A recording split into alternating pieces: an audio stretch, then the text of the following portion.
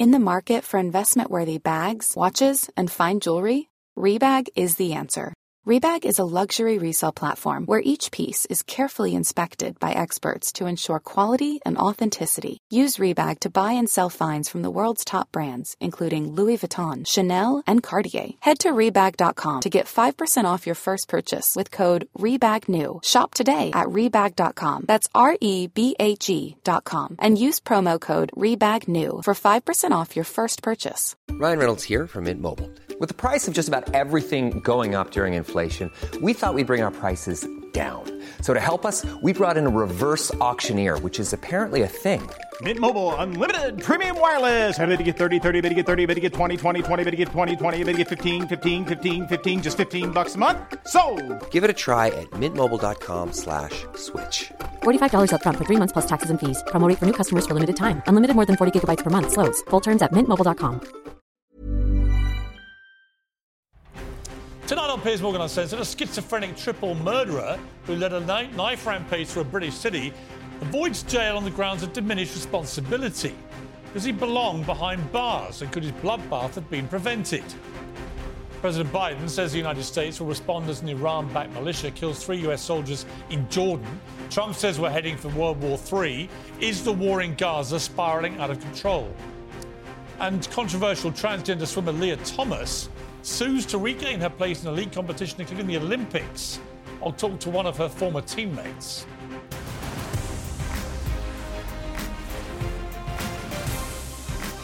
Live from the News Building in London, this is Piers Morgan Uncensored. Good evening from London. Welcome to Piers Morgan Uncensored. Valdo Calacane is a triple murderer who massacred 3 innocent people in a knife rampage, then sped across the city of Nottingham in a stolen van and rammed into 3 more people. His victims were Barnaby Webber and Grace O'Malley Kumar, 2 students aged just 19, and Ian Coates, a 65-year-old caretaker just a month or 2 from retirement, before stealing his white van to continue the bloodthirsty spree. The judge was told in evidence that Valdo Calacane is a paranoid schizophrenic, but also that he's a highly intelligent man with a degree in mechanical engineering. 2 consultant psychiatrists submitted evidence that he knew what he was doing and was not insane at the time of his rampage. But Calacane's been found not guilty of murder, accepting 3 charges of manslaughter by diminished responsibility. Instead of going to jail, he'll now go to a mental hospital for an indeterminate amount of time. Reportedly, been allowed to pass his time building Lego sets, playing the guitar, learning how to paint in a room, not a cell, decorated with plants and rugs. It's hard to disagree with the family of Ian Coates, who says Calacane has got away with murder. The NHS Mental Health Trust have to be held accountable for their failures, along with the police. All we can do is hope that in due course some sort of justice will be served. This man has made a mockery of the system and he has got away with murder. Yeah, he has. Make no mistake, Calacane is a monster. Chilling footage charts his demented spree as he pounces on his 2 teenage victims who were chatting happily together as they walked home from a night out. And after then stabbing Ian Coates to death, he stole his van and rammed into 3 pedestrians, 2 of whom suffered life-changing injuries. You can only imagine how many more people he might have killed if police hadn't finally brought the bloodbath to an end. And there are serious questions to answer about whether police should have prevented it from ever happening. As far back as May 2020, Calacane was arrested for breaking into 2 apartments, forcing one terrified resident to jump out of a window to escape him. He was assessed as psychotic, but after being discharged, he broke into another apartment, then stopped taking his medication. A year later, he travelled to MI5 in London and told them to stop controlling him. He assaulted a police officer. He attacked a flatmate. He was kicked out of Halsbury University. He attacked 2 colleagues at a warehouse. The list goes on and on and on. This looks like a total system breakdown, which allowed a cold-blooded mass killer to rampage through our streets. And the bereaved loved ones of his victims now have to bear the scars of a complete absence of justice. Well, joining me now is the lawyer, writer and broadcaster Chris Dahl, KC, Talk TV contributor Esther Krakow, and the associate editor of the Daily Mirror, Kevin Maguire. OK, let's get into this. Chris Dahl, you're a KC. Explain to the British public, many of whom are completely baffled by this, how this guy can plead guilty to attempted murder and be found guilty as charged, but then have his murder charges downgraded to manslaughter with diminished responsibility.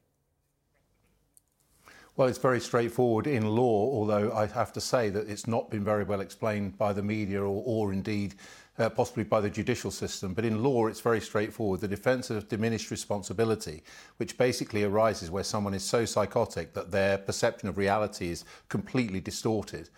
They can plead guilty to diminished responsibility only to murder. That defence is not available to attempted murder as a matter of law, and that's why the difference between the two charges. Why? You'd have to ask Parliament. It's a parliamentary decision. But you're a KC. Do you not share my utter bemusement at the fact that you can plead guilty in a situation like this to attempted murder because you're attempting to murder people, but on the charge of actually murdering people, you're allowed to get away with a lesser charge and a cushier sentence? I mean, it just makes absolutely no sense. I can quite understand that these families believe that the law is just not fit for purpose here. Well, it's neither a lesser sentence nor a cushy sentence. Neither of those things is true. Well, he's not in a prison cell, and he won't spend any time in a prison cell.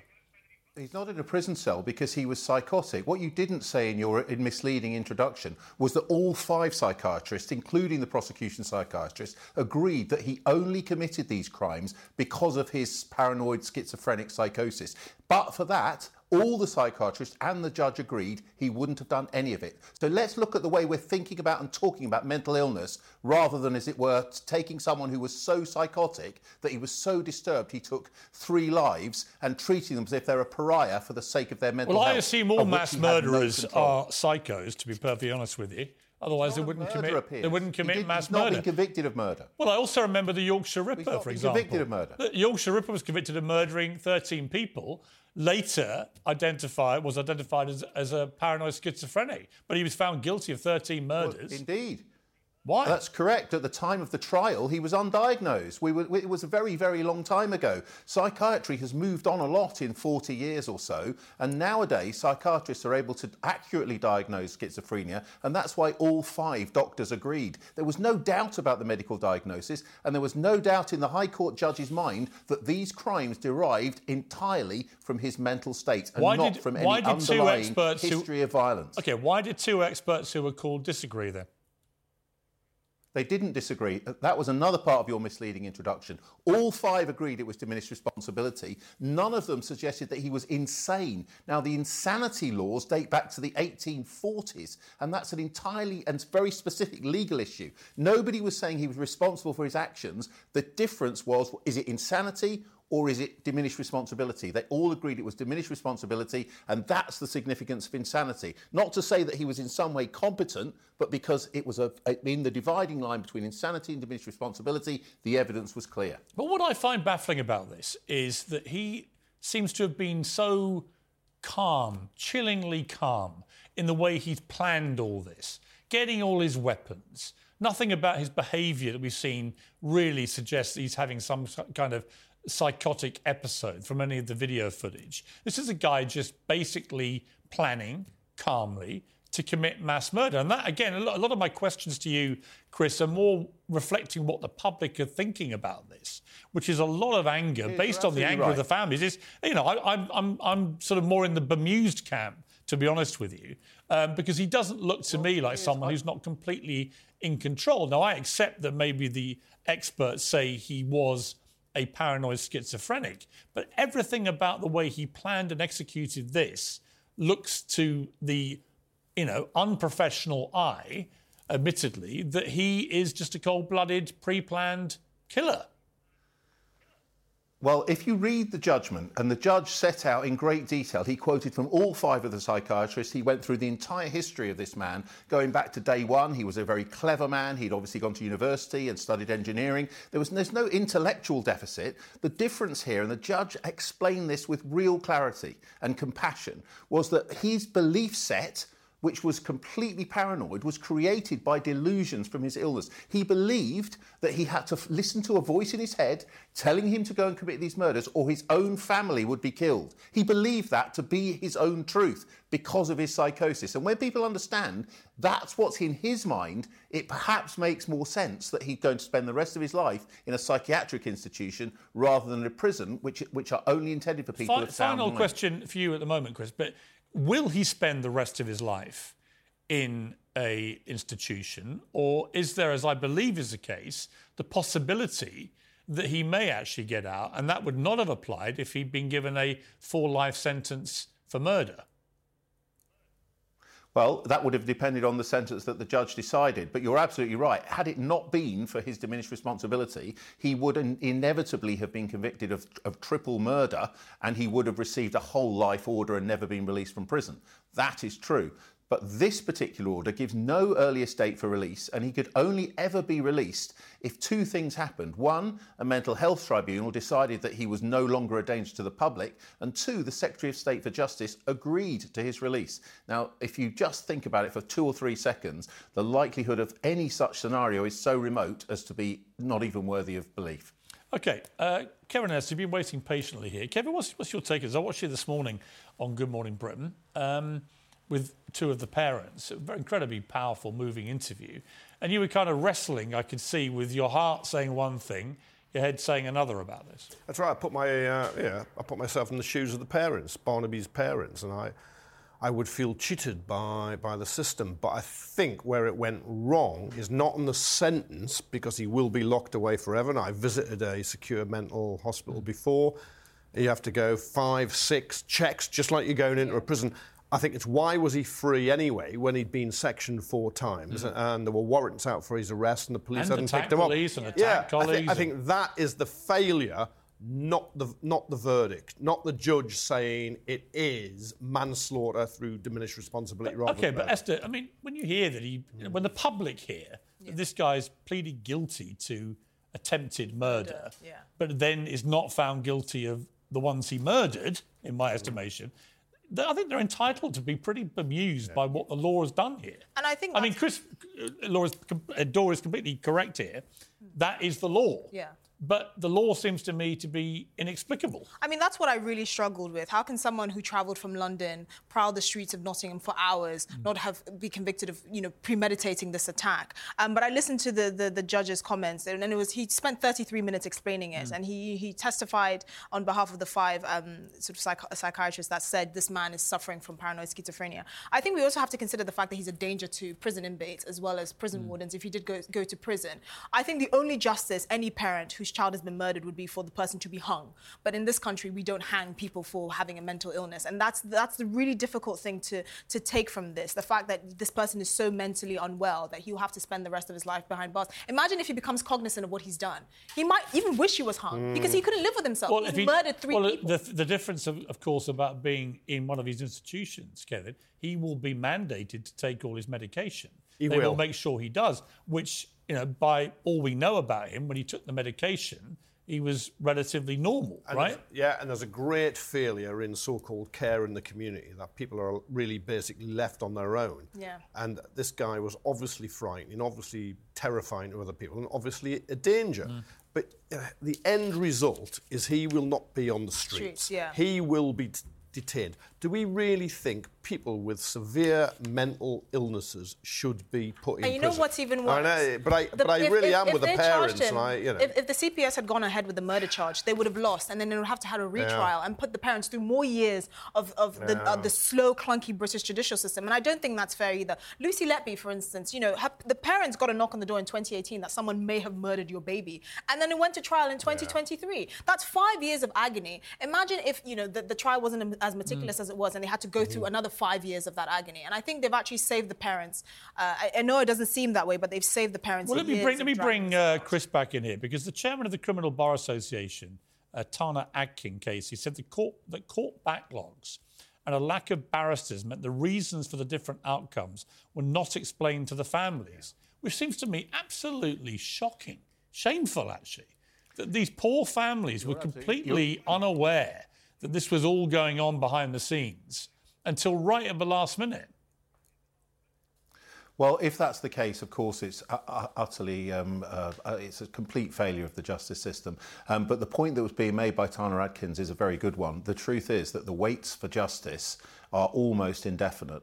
Those who have been raped are waiting on average 4.5 years to give evidence against their attacker, if they can make it that long.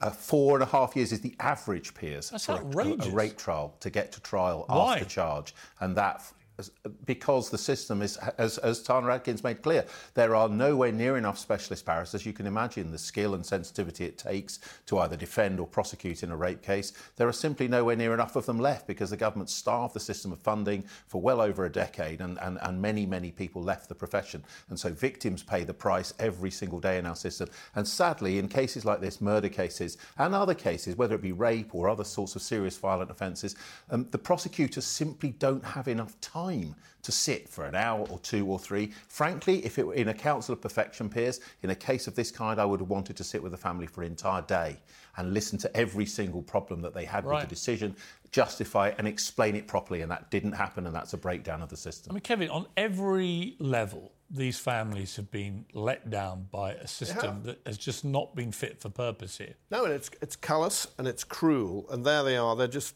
treated as spectators while they've lost a loved one.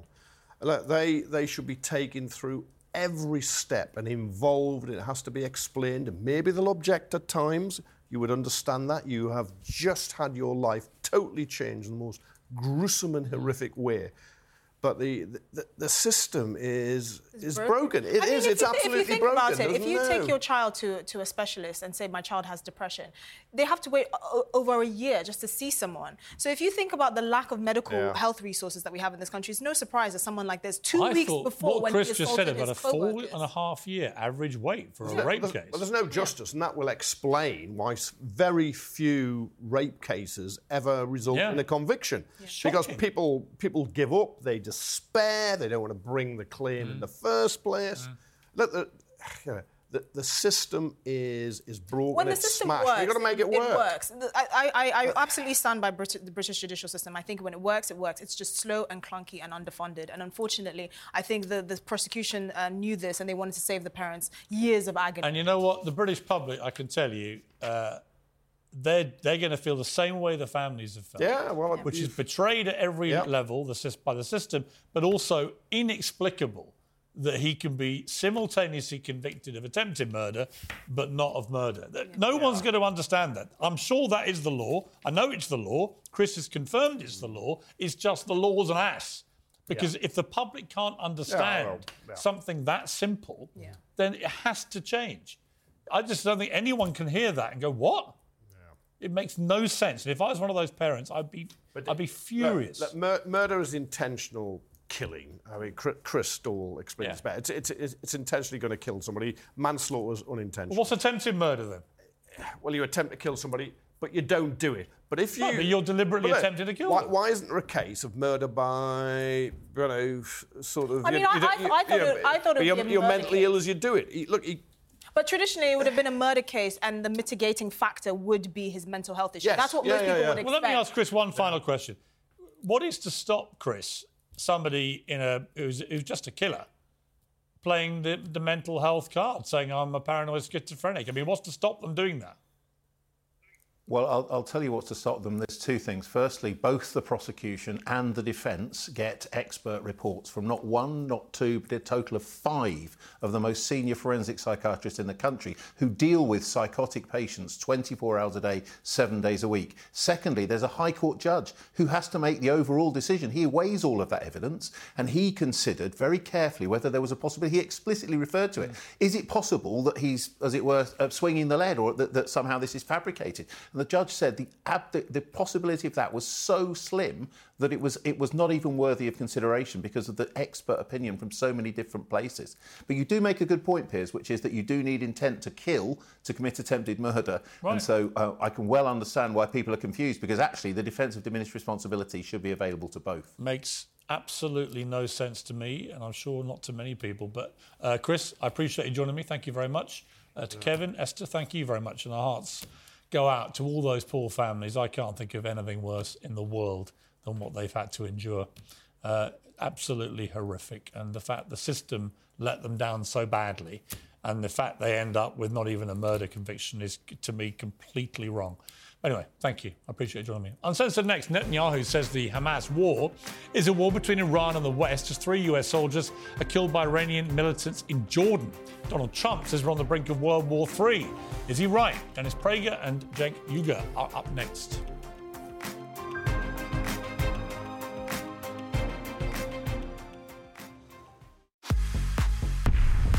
you told me last time something happened that was so depraved, you couldn't even tell me on air. There's people still missing from my bachelor party right there. We never found them. Well, there's you money, and then there's Elon Musk you. Right. He literally says you. Yes. The government thought I was not paying my fine that I had. They thought I was hiding money. They looked at my asshole with a freaking microscope, right? And you know what they found after 5 years? Zero. Look at Donald Trump. He was a great president. Has Margot Robbie thanked you yet for you propelling her career? She did. I thought Barbie sucked. Have you seen Leah? Because you know what? They can't make movies like that. No. Because they just can't. They can't. It was pretty wild. Do you ever get urges to just go and take loads of Quaaludes? Quaaludes, yeah. If you have one, we can go after you. Just for the record, I do not have any Quaaludes.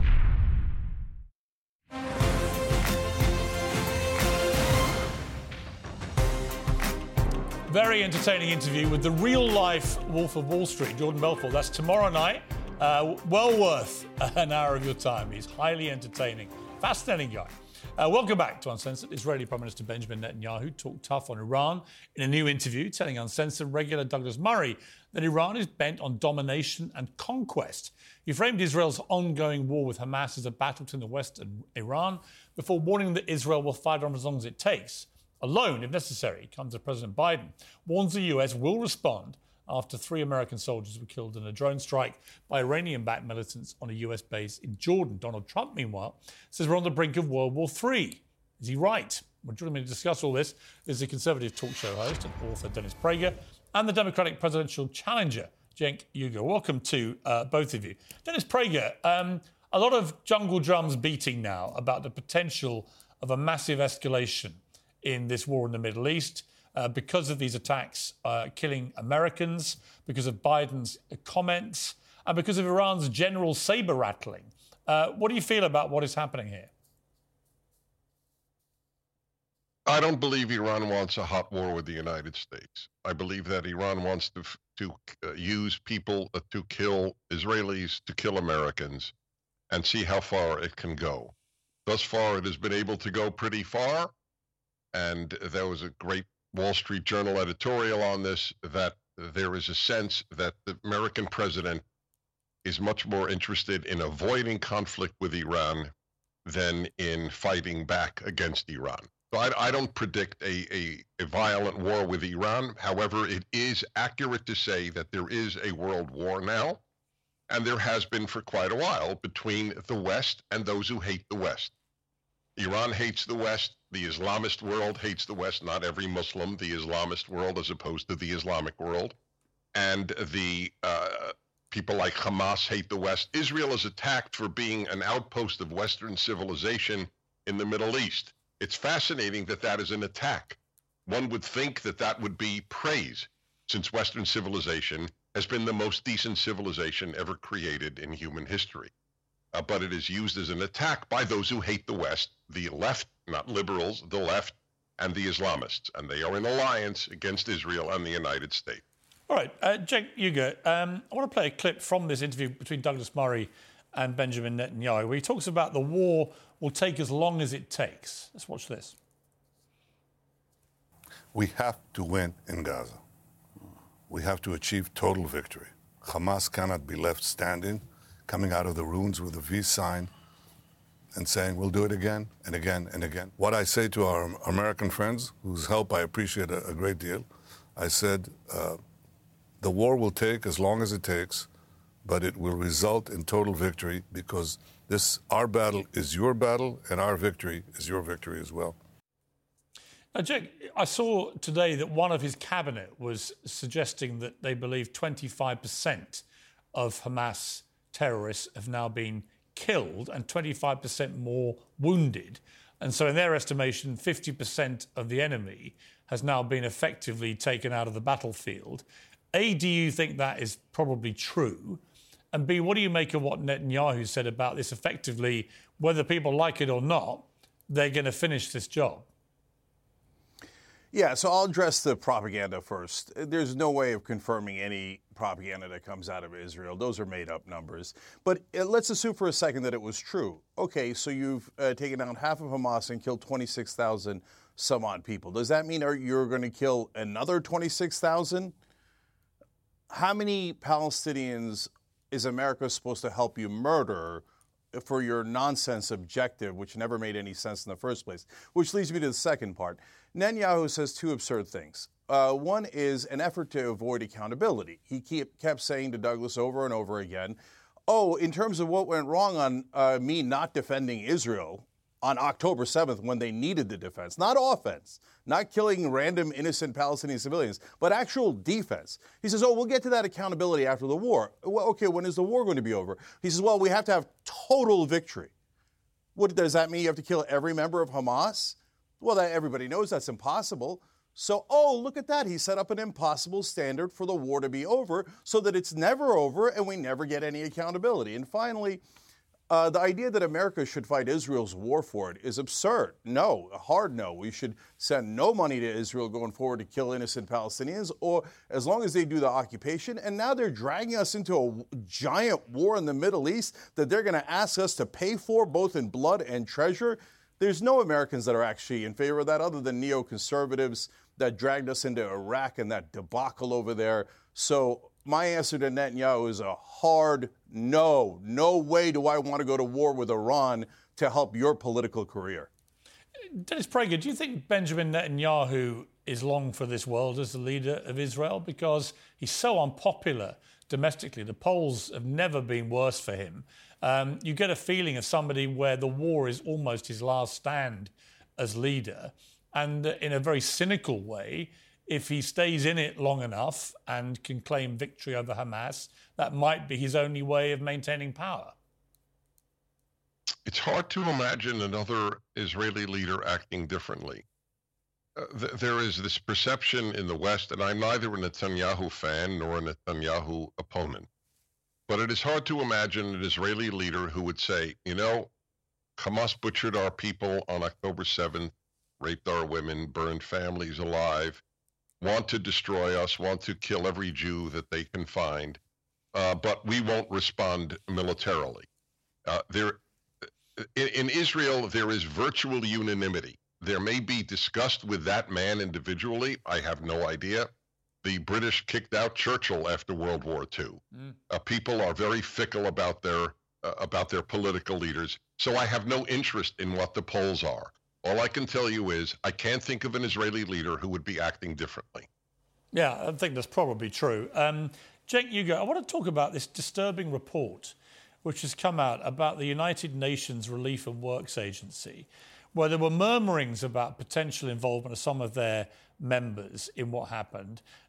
We've now seen a Wall Street Journal investigation which seemingly establishes from a dossier, actually the New York Times as well, an Israeli intelligence dossier alleging that 200 workers from the UN RWA are Hamas or Islamic Jihad operatives, didn't provide detailed evidence. The dossier also alleged that 12 workers crossed into Israel on October the 7th with the Hamas terror group.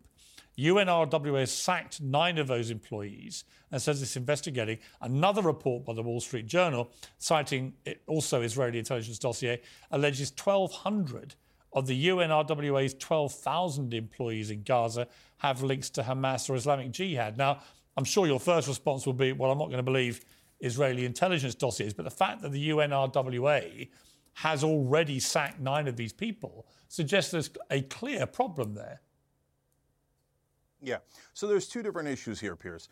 So first, you're right. I don't believe Israeli propaganda. They say, oh, trust us. There's hundreds of them. No, I don't trust you at all. The IDF and the Israeli government have an enormous track record of lying on almost every occasion related to this war. But okay, so you say there's 9 folks who've already been terminated, and that's fair, and that's definitely true. So obviously there must have been some evidence. Okay, great, fantastic. I want accountability. I don't want anybody involved in the October 7th attacks, and they've been fired. If you want to do a further investigation to see if anybody else was involved and you want to fire them, terrific, no problem. But that's not the real issue here. The real issue is the right-wing Israeli government hates this organization because they help Palestinians. There's now 500,000 Palestinians that are starving, and the only people that are helping them is basically this organization. And Israel thinks, now their right-wing government thinks, well, look, if we can eliminate the one organization that's helping Palestinians, they'll starve more. That way, when we bomb them, when we kill them, and we starve them, there'll be no one to help them. So that'll help us with our ethnic cleansing when we try to push them into Egypt, which several cabinet ministers, including their national security minister, have now said that is what they want to do, which is, of course, ethnic cleansing 101. So they're targeting this group to try to eliminate its funding, and it's working brilliantly. The Western powers don't actually want to help the Palestinians, so they're using this as an excuse to target the whole group. And one last thing that gives you a stark example of it. Let's say that there was 9 people or even a couple hundred people inside Israel who helped Hamas on October 7th. It's not impossible. There could be collaborators, right? So does that mean we should get rid of funding for all of Israel? It's an absurd idea when you apply it to Israel, but somehow it's not absurd when you apply it to this organization from the United Nations. Of course it's absurd. They should keep the funding but fire anyone who was involved. Dennis Prager, your response to this story? Well, first, let me just say, the idea that Israel wants to starve the Palestinians is vile. It is another left-wing atrocity on language, like Israel is committing genocide. Genocide has been raped, like the word racism has been raped. Every decent term has been denuded of its meaning by people on the left, not by liberals, I always draw that distinction, but by people like Cenk. They have raped the word genocide, they have raped the word racism, they have raped the word sexual attack. All the evils have been removed from their context. Israel has no interest. There are 5 times more Palestinians today than there were in 1950. It is the worst, most ineffective genocide in the history of genocide. It is a vile smear. The United Nations stinks. The United States should leave the United Nations with every other democracy. It is a place where the Human Rights Commission has been headed by Iran, where you have Iran even heading the Women's Rights Commission. It is a terrible organization. The United Nations is to nations what the university has become to education. It has become a moral cesspool. It is time for America to leave. Cenk, your response finally. Yeah, I mean, this guy's hilarious. Did he say I rape words? Yes, you rape words. Well, I know you find that funny. It isn't funny. Yeah, I do.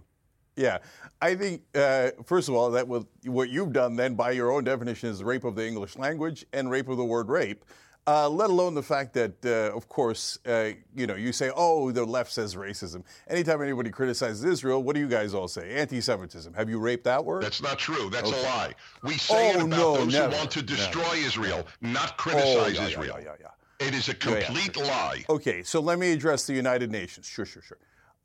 So look, the United Nations is all of the nations. And right-wingers like Dennis don't want us to work with all of the nations.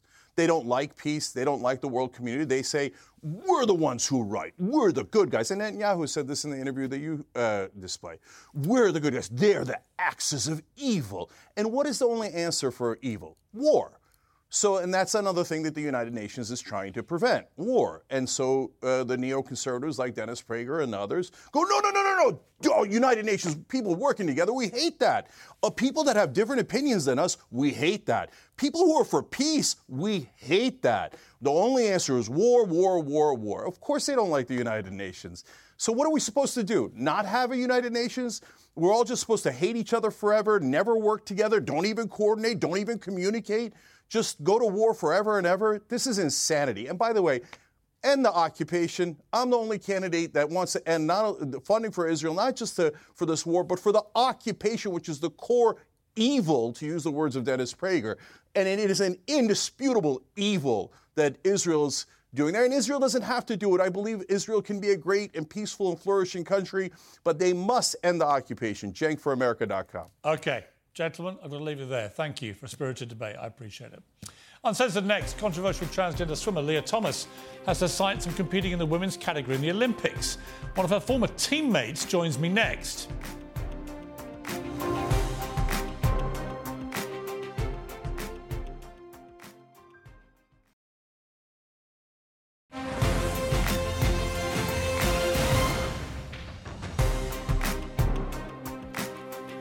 Welcome back. Leah Thomas made global headlines when she became the first transgender person to win a national college title at swimming, leading to outrage from the women she defeated.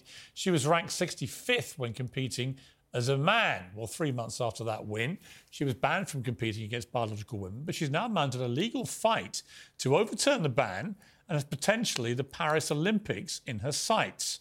I'm joined now by the former teammate of Leah Thomas, Stand With Women spokeswoman Paula Scanlon, Outkick's CEO Clay Travis, and political journalist and defender of the indefensible on these things, Ava Santina. So welcome to all of you. Let me start with you, if I may, Paula. You have competed against Leah Thomas. In your estimation, how unfair is it that Leah Thomas was allowed to compete against biological females and is now trying to seek legal redress to do so, but potentially removing one woman from the women's Olympic team? Yeah, it's incredibly unfair. I think just looking at the situation, Leah Thomas was the tallest person on both the men's and the women's team at the University of Pennsylvania. Just the height difference, the muscle difference, the length in bones, the body shape, and also the hormones that males have that women don't. That was obviously a huge factor in Leah being much better than the rest of us. To put it into perspective, the University of Pennsylvania has never had an NCAA female champion until Leah Thomas came around. And I think that really shows that our program went from hardly ever having anyone qualify for the NCAA championship to having somebody win an event. And you didn't actually compete against her, I think. You competed with her, is that right? Yes, I swam different events than Leah, but I was on the same team. Right. I mean, I've just seen, some of the video clips from some of the races she was in, both when she competed as a man and then as a woman. And the difference is just astounding. I mean, in one race, she was winning by over 50 seconds or something crazy. Yeah, and in that event, actually, the second place finisher was a University of Pennsylvania swimmer that lost to Leah by over 2 laps in the pool. And if you were a member of the women's Olympic team for the United States, a woman, and you lost your place to Leah Thomas now, how do you think you'd feel? I would feel terrible. And in fact, the girls that Leah beat when Leah won the 500-yard freestyle, the second, third, and fourth place finisher were Olympians themselves, some of which having medals. So it already happened, and it would definitely happen in the Olympics. And I think that would be a big scandal because it would affect not just NCAA athletes, but all women from all different countries that compete in the sport of swimming, and also in other sports that they allow this to happen in, they'll also be affected as well. Right.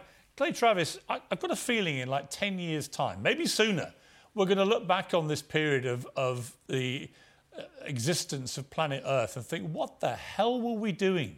How was this insanity being allowed to happen? And it'll probably culminate in a 6'6" transgender athlete winning the 100 metres women's race at the Olympics by about 50 yards. I mean, that's what's going to happen. Yeah, I give credit to Paula for speaking out and being willing to point out how ridiculous this is, because I do think it's going to take women athletes more so than people like you and me, Piers, who can look at this and talk about how ridiculous it is.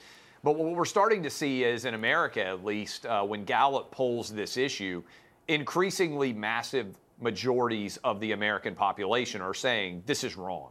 And Piers, I don't even think you have to focus on sex itself. Obviously, men are bigger, stronger, and faster than women as a group. And by the way, that doesn't mean that some women aren't bigger, stronger, and faster than some men. No, which but is it is why it is just on that point. It is why we separate the genders at the Olympics. I mean, if you made it gender, if you had what these, there would never be. If you had the woke dream of a gender-neutral Olympics, can you imagine how many actual women, biological females, would win a medal? I mean, literally, other than probably equestrian and shooting, maybe. That's it. Yeah, that's it. That's it. There would be no women medalists. That's why the separation occurs. And by the way, Piers, what I focus on is I coach Little League sports. I've got 3 boys. If I showed up for 12-year-old soccer, and I had a 16-year-old kid on my team, every parent would say, no, this is unacceptable. You can't do this. Can't do it for baseball, football, basketball. We have all sorts of changes to regulations. You can't be trans age, right? Like, I couldn't suddenly decide that I'm going to be a Little Leaguer. That's why they ask for birth certificates so you can go try to win the Little League World Series, because otherwise people would cheat, And if I suddenly said, I'm coaching, I'm about to head, as soon as I finish this interview, Piers, I'm going to go to 7th grade basketball and watch my 13-year-old son participate. If suddenly one of the coaches came out on the court, 6'4", and said, hey, I'm trans age now. Right. Sure, I'm 33, but I feel 13. Everybody would think it was ridiculous. It's just the very essence of sport itself. Yeah. Okay, Ava, I'm looking at you frowning away here. Explain to me why this isn't just insane. That Leah Thomas, who, as we just heard, was not just the tallest boy in her college when she was competing as a biological male, but obviously the tallest girl as well. How can any of this be fair? I think, OK, so this is a really interesting topic for someone who is gender critical, because on this show before we have discussed puberty blockers and whether children should be allowed access to them when they are 12, 13 years of age. Now, boys develop when they are 12, 13. The second that they start to have testosterone, that is when they grow bigger, they have a larger muscle mass than women. If you don't want to see trans women competing in women's sports, then you're going to have to allow young children who do not feel, who are experiencing gender dysphoria, to have those drugs when they're younger. No, not at all. You are. In my estimation, you do one of two things. It's very straightforward. This whole supposed insolvable problem is very straightforward.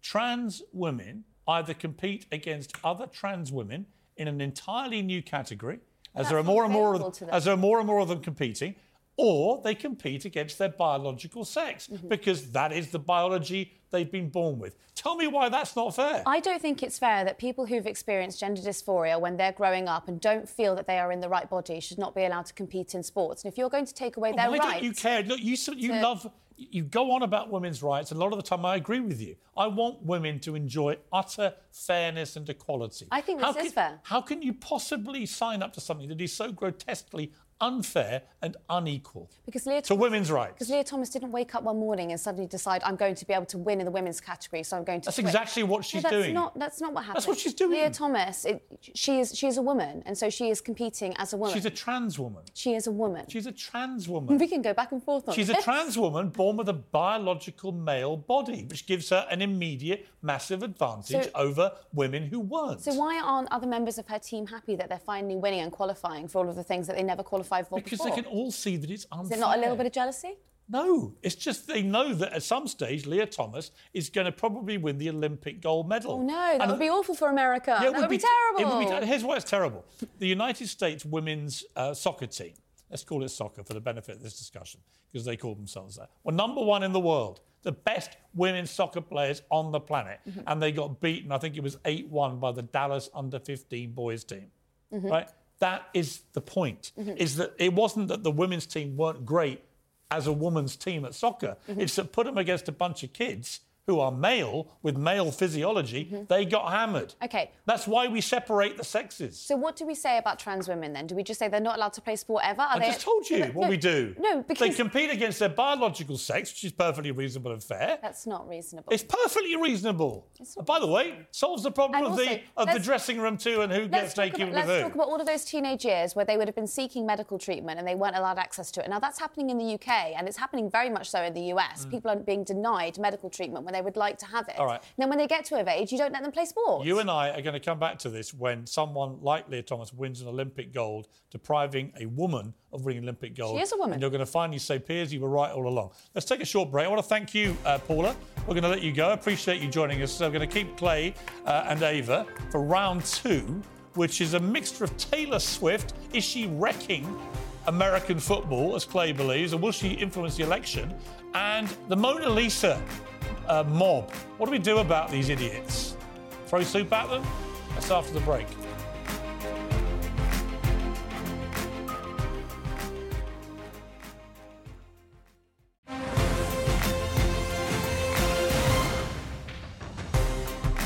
Well, back on Uncensored with my pack, Ava and Clay tonight. So, Clay, let me start with you, because you're enraged by the Taylor Swift phenomenon, which, from what I'm looking at, has made the NFL massively more popular. Apparently, TV ratings are off the charts this season for the NFL, purely because of Taylor Swift rocking up to see her boyfriend, Travis, who won again last night and is now in the Super Bowl. It's the ultimate American story, isn't it?